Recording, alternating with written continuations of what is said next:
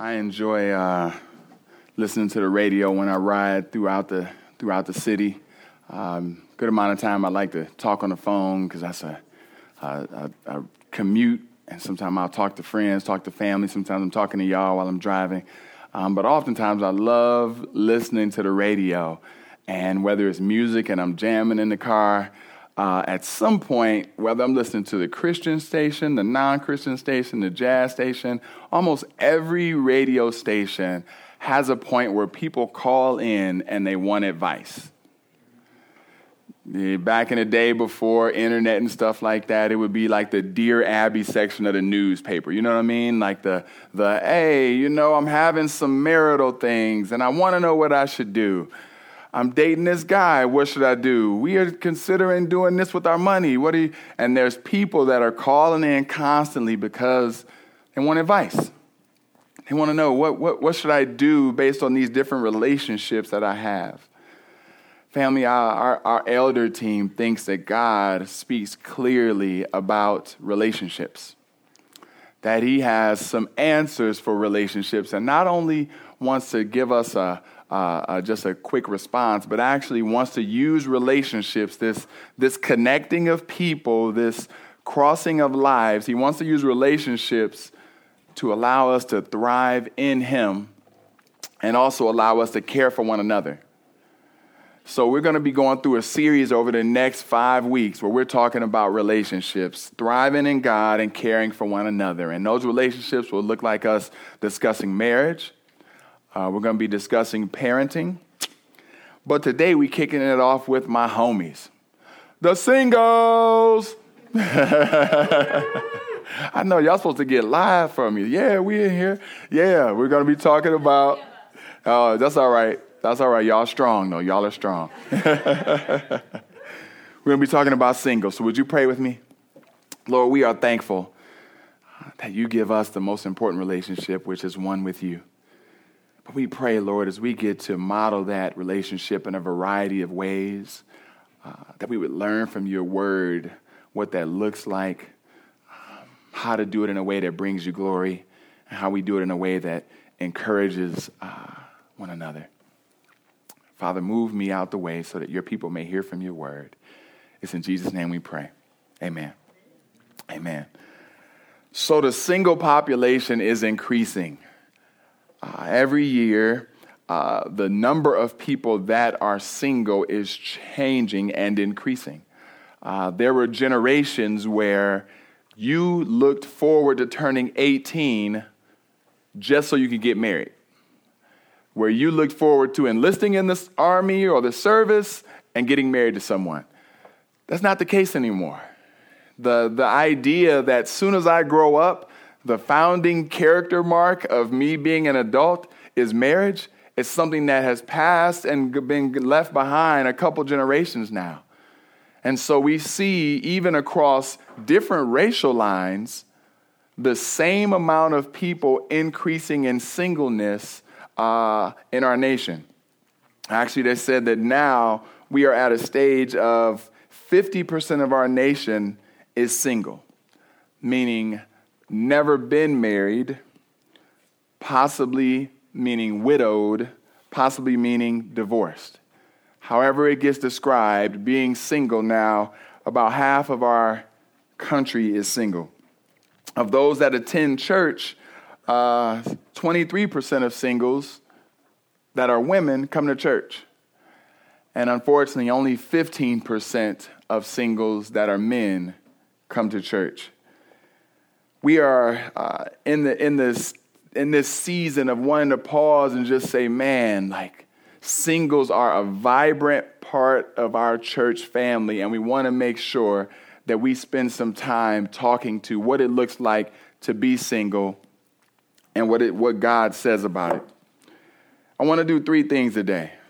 I want to talk about how God views singles, all right? I want to talk about why it's tough to be a single person. And then I want to talk about how to thrive in singleness. How to thrive in singleness. And a few people helped shape my view on this. I spent a good amount of time in the Word, but there are some resources that I want to point you to. A professor named Barry Danlack, who's at Rocky Mountain College. He has an entire ministry that's just about understanding what it means to be single from God's perspective. He greatly influenced my perspective, as well as John Piper, who's written a number of things, and one that I think is a good articulation is a sermon he does called Single in Christ. They both help shape my perspective and what I'm going to be encouraging you in today. Family, when you think of what it looks like to be really successful, to ball out, to be affluent, to be seen as somebody that's stacking, that's balling, what comes to mind? Maybe you think of some really nice cars with really nice rims. Maybe you think of a really big house. Yeah, I was raised in the hood, y'all. I would love a really nice car. I'm talking about big rims, bass in the trunk, rumping down the street. Yep, setting off all your house alarms. Sorry, that's just that. But what's some of the things you think about when you think of what it means to be affluent? There's something that pops in your mind. There's that term of like doing extremely well, that term of thriving, that term of having favor. Joseph? No debt. That's a good one. See, I need to come down your street more often. I want to spend and get big rims. This brother like, nope. I'll be on a scooter. Just let me have no debt. I like that. I like that, brother. But when we think about God and we think about this term of what it looks like to ball and to floss in the world, like in biblical times, that would be deemed the term favor, or more commonly blessing. What does it mean to look like you're blessed? All right? And I want us to take a moment to dive into the scriptures, because God helps us understand what it means to be blessed from a singles perspective. But I got to give you some background so that you can understand why it means what the word is saying to the singles. So if you could turn with me to Genesis, the first book of the Bible, and you should have a Bible in front of your knees. We're going to be going to the first chapter. We're looking at Genesis 1. And we're going to look at verses 27 and 28. What's it mean to be blessed? To be in that favor of the Lord. Genesis chapter 1, verses 27 and 28. So God created man in his own image. In the image of God, he created him. Male and female, he created them. And God blessed them. And God said to them, be fruitful and multiply and fill the earth and subdue it, and have dominion over the fish of the sea and over the birds of the earth and over every living thing that moves on the earth. So God creates humanity. He says, I want you to reflect me. I want you to look like me. When people see you, I want them to be able to see me. And then he blesses them. And you look at the first thing he says to them, found in verse 28, and God said, after he blessed them, God said to them, be fruitful and what? Multiply. Multiply. Now, embedded in that is this idea that they would go and have a bunch of kids.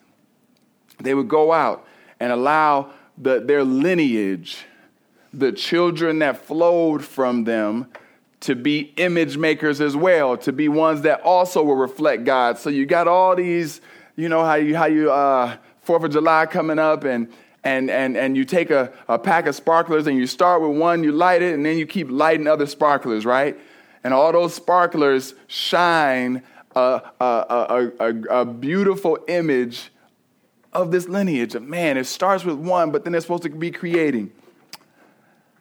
And we see this as an aspect, and I know y'all like, man, we talking about kids, but wait, I thought we were talking about singles. Stay with me. I got you. I'm coming. We see our father of the faith, this man named Abraham. In chapter 11, he's been spoken about in Hebrews. He's been spoken about as a father of the faith, this man who was going to get a great inheritance of land, but also was going to get this great inheritance of children.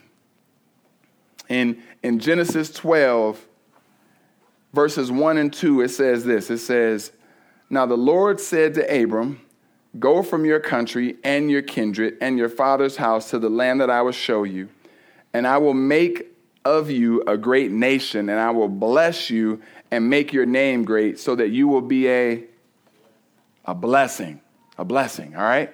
So we see blessing being connected to children, all right? We see that, and even his name gets changed in Genesis 17, where his name goes from being Abram, which is a high exalted father, being changed to Abraham, which means father of the nations.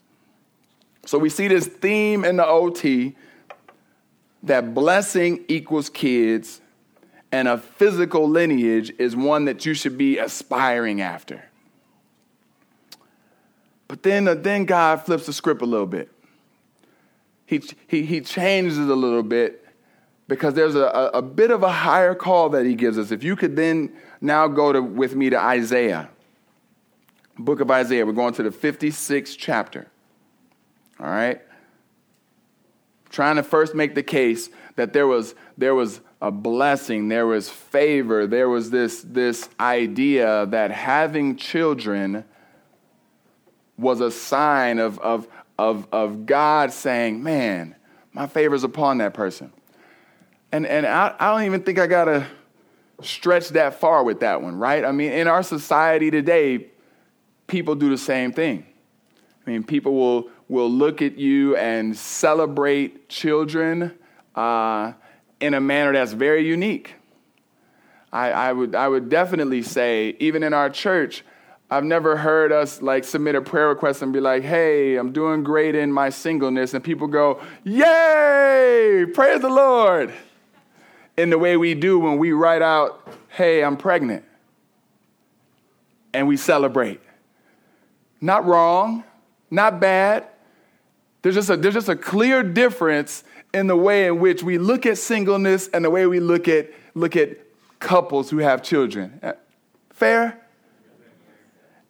But that's not how God sees it. Look here in Isaiah chapter 56. And Isaiah is that prophet who's like, look, y'all, the Messiah is coming. You need to know that in all things, get your heart right. Repent. He's coming. I want your heart in order. Get ready. The Messiah, the one who is saving all of humanity, has come before the Lord. Be right. And then he says these words in Isaiah chapter 56, verses 4 and 5. He says, for thus says the Lord, to the eunuchs who keep my Sabbaths, who choose the things that please me and hold fast to my covenant, I will give in my house and within my walls a monument and a name better than sons and daughters. I will give them an everlasting name that shall never be cut off.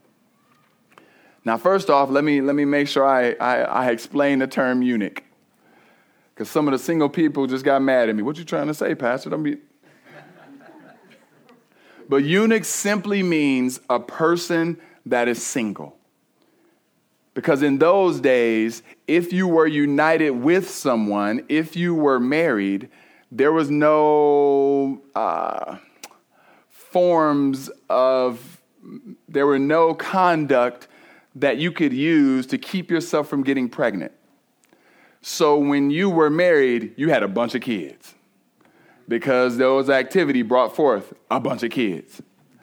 And so the people who were considered those that did not have children were considered eunuchs. Now, there are some, and Peter met one from Ethiopia, Egyptian. There were some in that era that would castrate themselves to show their allegiance to royal authority, but that was not the norm. That was a small group. Eunuchs were considered single people, all right? And so my single folk in the room, y'all could just, y'all can bond sometime and be like, what up, my eunuch? You know what I'm saying? Like, there could be some camaraderie going on. You know what I'm saying? But notice,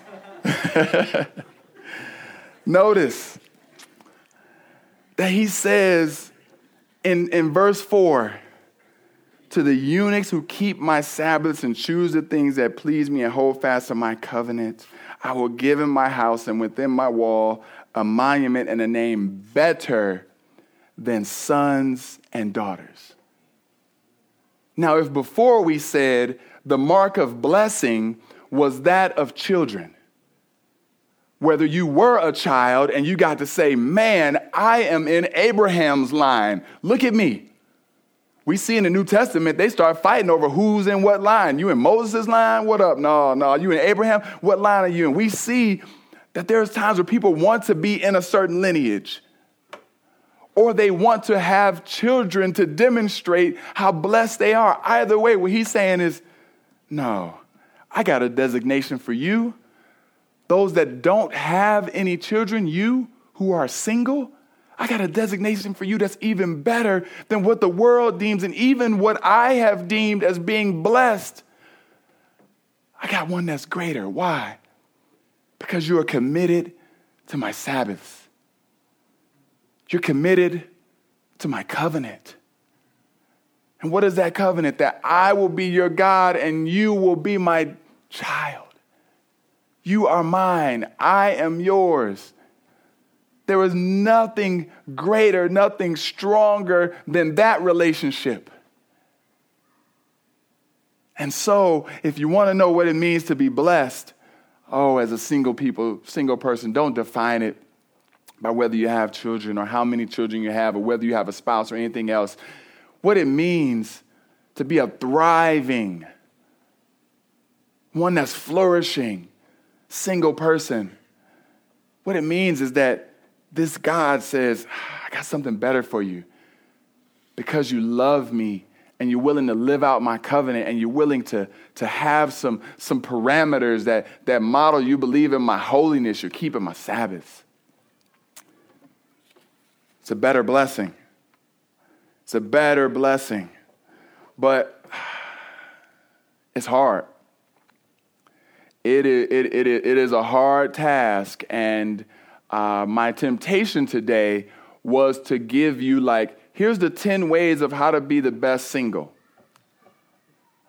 But I actually think that we can't even get there yet, because what we need first is the understanding of who we are as people, who you are as a single person. And when you know who God is in the midst of that, as he defines who you are, the beauty of who you are, the how-tos will work themselves out. We'll get to those. But being single is hard. First off, we can't even describe what it means to be single and it cover everybody equally. Sometimes we have singles that have arrived there in different ways. We got some people who've been single because they have never been in a deep relationship. We have some singles that have been married and divorced. We have some singles that have been in very intense relationships that have been close to marriage, but it has not happened. We have some singles that have been married and now are widows. So even when you talk to singles, there's conferences for each one of those. All right. But we've got single people who also were in relationships, whether it was before Christ and they had children, and then they came to know Jesus afterwards, and now they're living for Christ as a parent that's single. We have some that are, just how you get to that point of singleness is very, very different. But what we do know is that singles are being targeted at an alarming rate. There are 7,500 singles dating websites. 7,500. Just the online industry is a $1.8 billion industry. And right now, eHarmony is responsible for 4% of all marriages. Why do I list those things? I list them because what I'm saying is that there is a voice that is coming to singles, and it's constant. it is constant. And we want to make sure that the voice of the Lord is heard as you have to wrestle through all these marketing schemes that's trying to get your attention, as you have to wrestle through all these voices from friends who say stuff to you like, what's wrong with you? Why are you still single? As we have some things that make this messy, y'all. I mean, most races, gender-wise, balance out as far as availability of men to women. But that's not the case for African Americans.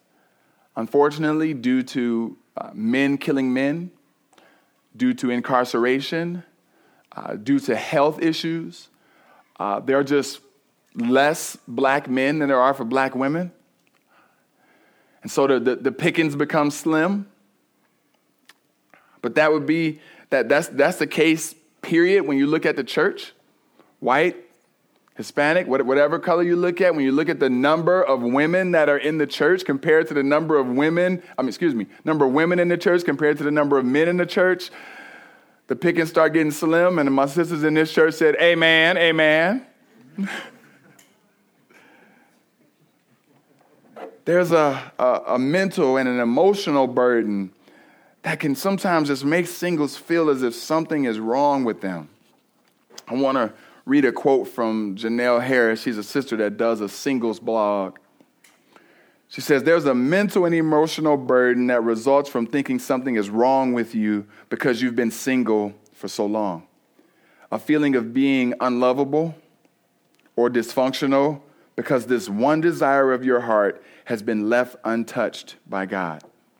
I had to get over that. We all do, especially trusted leaders who propagate it. I'm single, but I'm not a victim of singleness. It's hard being a single person. It's hard being a single person, but I think the Bible speaks clearly and agrees that it's a little harder being single than it is being married. And y'all gonna say, what? Go with me, please, to 1 Corinthians chapter 7. 1 Corinthians chapter 7. And sometimes singles, just you hearing how much you are valued, just you hearing how beautiful God sees you, just you knowing that what defines you is not your children, not who you're married to, but your love relationship with this holy God can be something that helps get you through some of those hard times. 1 Corinthians chapter 7, we're looking at starting at verse 32. And just give you some background. Our brother Paul has tried to basically say, look, like, life is, this whole chapter is about being married and being single. But leading up to verse 32, he's saying, look, this world is dying. Live passionately for the Lord. Go hard for Christ. I want you to be about doing things for an eternal victory. And then he starts in verse 32. He says, I want you to be free from anxieties. The unmarried man is anxious about the things of the Lord, how to please the Lord. But the married man is anxious about worldly things, how to please his wife. And his interests are divided.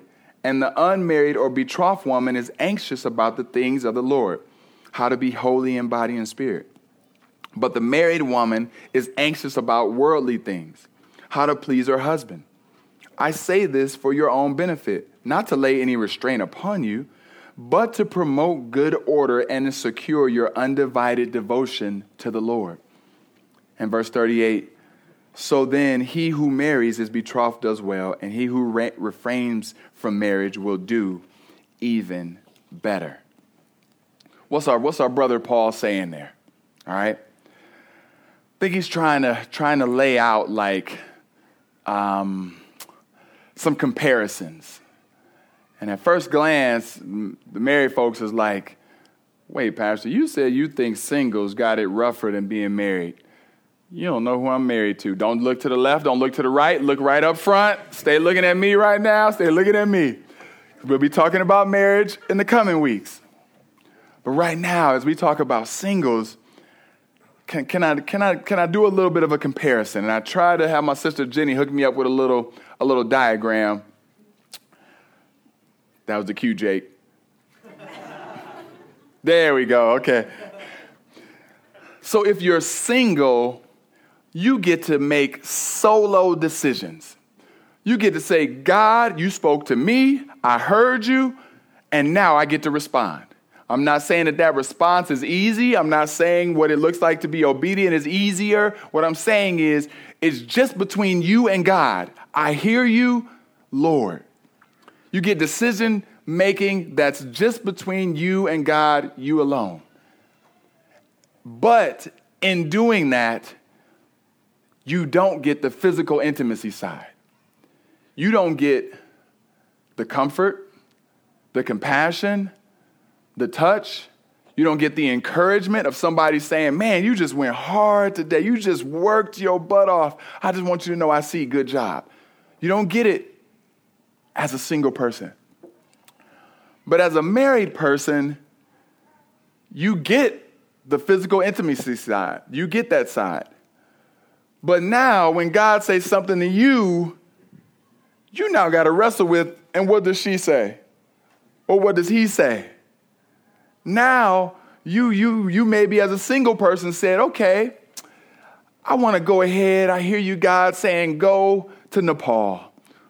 We're going to Nepal. We're going to serve. I'm going to do this, Lord. I'm ready. Give me the mission organization. I'm headed there. But then you get married and you start being like, what kind of schools they got in Nepal? Honey, can you check out the water and the pH balance of the water there for the kids in Nepal? Let's be real, parents. Let's be real, spouses. You start thinking about stuff that you hadn't thought about as a single person. You ain't even think about health care as a single person. You're like, what, health care? What? Now you're like, baby, you put me on the plan. You know, you start, and single people, I think what Paul was trying to say is, it is harder for you because you go home alone. Loneliness is the greatest, from our statistical understanding in America, loneliness is the greatest contribution to depression and alcoholism. It is real. It is real. The helpmate in Genesis 2 was created out of Adam's loneliness. So we want to pause and be with you for every single person in the room, because sometimes we can glamorize being single and be like, but you get to come and go when you want, and you get to like spend your money how you desire, and like you can go hang out with. No. Being single is tough, but it's worth it.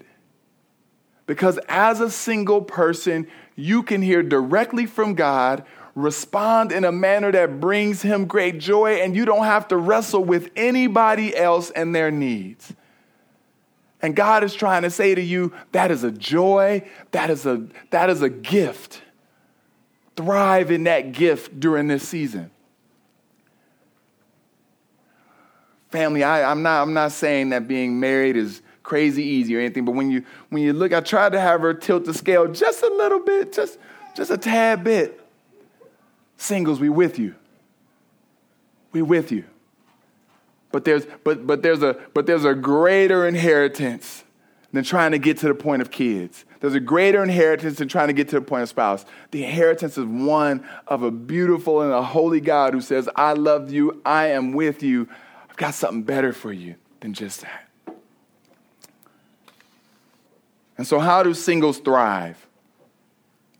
How do singles thrive? Well, first, it's a renewing of our mind to be able to see singleness as a gift. Sometimes, and in our culture, singleness is deemed like a curse sometimes. You still single? But whoa, what would it look like if the church body came around singles and said, man, how are you doing in your gift of singleness right now? Now, gift, and I want to look at Paul what he says in 1 Corinthians chapter 7. We're just going up a little bit to verse 7. Because gifts in this context is not used like gift of hospitality or the gift of evangelism. It's not used in that same way. Here it's used as in you being able to be totally sufficient in the season that you're in. That God's grace is sufficient for you during that time. It says, I wish that all were as I am. This is 1 Corinthians 7:7. I wish that all were as I am, and he was single. But each has his own gift from God, one of a kind, one of one kind and one of another. So basically what I'm trying to help you see is, man, what would it look like for us to view singleness as a gift opportunity that God has given for you to give full devotion unto him? What would it look like if we see every aspect? We're going to be talking about relationships. We're going to be talking about parenting. We're going to be talking about being married. We're going to talk about being single. And what would it, being single, what would it look like if you came up to somebody and said, how are you doing in your gift of singleness? Because during this season, which might be a day, it might be a month, it might be 5 years, it might be 10 years. We don't know how long each person's span of singleness is. What we do know is God saying during your span, it's a gift because I'm allowing you to be solely devoted unto me.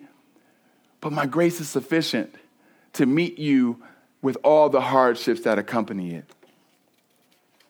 Jesus says in Matthew chapter 19, verse 12, and I think it'll be up here. I know I got y'all flipping a lot today. But he's talking about the eunuchs, and he says basically that there's a variety of ways that people end up becoming single. He says, for there are eunuchs who've been so from birth. There are eunuchs who've been made eunuchs by men. There are eunuchs who have made themselves eunuchs for the sake of the kingdom of heaven. Let the one who is able to receive this receive it. I think that there's a very special and unique gifting for those who say that I want to be single for the Lord my entire life. The desire for marriage is a healthy desire. And don't think that you're being sinful because you're a single person that wants to be married. That is not sin. That I believe that is a healthy way that God has wired us. But some people in that desire also feel the Lord calling them to serve in a manner where they say, Lord, my devotion unto you is to you alone, and what you are calling me to means that I will not be married to another person, for this call is one of singleness until my last day. That, I believe, is a unique gift that the Lord gives, and I don't think is mandated for all singles. All right? But I do think that there's a gift and a measure of grace that he gives you in your season of singleness that brings him great glory. And here we see that people end up being single for a variety of reasons, and that you, as a single person, should take on the opportunity God gives you with joy. Your singleness is not a punishment. Your singleness is an opportunity for God to look at you and say, my beautiful son, how you got here might have been jacked up, or how you got here might be totally healthy. There's a lot of different ways that singles end up being single, but I'm so excited to use you. My daughter, I'm so excited to use you. But lastly, there's an image that singles communicate to all of us, and that single people communicate to the world. And it's a holy image of the bride of Christ being unified with him and him alone. Read with me in Revelation chapter 19, verses 6 and 7. It says, Then I heard what seemed to be the voice of a great multitude, like the roar of many waters and like the sound of many mighty. Oh, I'm sorry. People are turning there. Let me let y'all turn. Revelation chapter 19, start at verse 6. Then I heard what seemed to be the voice of a great multitude, like the roar of many waters and like the sound of mighty peals of thunder, crying out, Hallelujah! For the Lord our God, the Almighty, reigns. Let us rejoice and exult and give him the glory, for the marriage of the Lamb has come, and his bride has made herself ready. I want to read a quote from a brother that I feel like helped sum this verse up well for us. His name is Brooks Waldron, and in an article he wrote called Singles with Purpose, he says this. He says, singleness demonstrates in the present the future reality of the church's union with Christ. For in the age to come, all will be as single Christians are now. Christ will be united to his people in marriage forever, and his people will all be single, devoted to him and him alone. Singleness glorifies God by communicating the message that love and devotion to Christ is primary and it is eternal. It says to the watching world, God is enough. God is sufficient. God is better than anything or anyone else. God is worth all the pain of following him. This is the meaning of singleness. It is a high calling, and the message it communicates is not about the single person, but about God himself. Family, we're so excited to walk with you in your singleness during this time. And you might be like, man, well, Pastor, couldn't you actually like have this conversation for the singles during their own time? No, because this is the fabric of our church, and this is how we, all people, whether you are married or not, should be coming around our singles. We should be recognizing that, man, you got a unique fight that's different than mine right now. And I want to know how you're doing. In our MAC groups, are we spending time loving on one another in a way where we celebrate your singleness in a way that's a missional expression unto our community? But are we also like, man, that's tough. So because it's tough, and I can potentially imagine some of the things you struggle with, can I give you a call at night? Can I shoot you a text just to see how you're doing? Can I write you a card just to let you know I see you grinding, I see you pushing, I see you thriving for the Lord, and I know it's not easy, but I got your back. Singleness is a beautiful expression unto a holy God. But family, this is a theology, this is an understanding that we as an entire church body embrace. Not just a message for the singles, but a message for all of us, amen? Singles, you are beautiful. You are treasured by God. You are an expression of his grace unto this world and unto this church body. Let us pray. Father, we thank you. We thank you for caring for this church body, and we thank you for the women and for the men that are present, Lord, and that are single. Would you allow your light to shine through them, and would you allow that light to shine unto our neighborhood, our community, and unto our world? We pray, Lord, for their perseverance. We pray, Lord, for their steadfastness in you. We pray, Lord, for their commitment to you, that they would see you as the great prize. Lord, we know that they are in varying places of their walks, some desiring to be married tomorrow and some not desiring that at all. And Father, we are praying that you would meet them where they are, but that they would not feel less than in the kingdom of God, but be valued. We love you, Jesus. It is in your holy name we pray. Amen.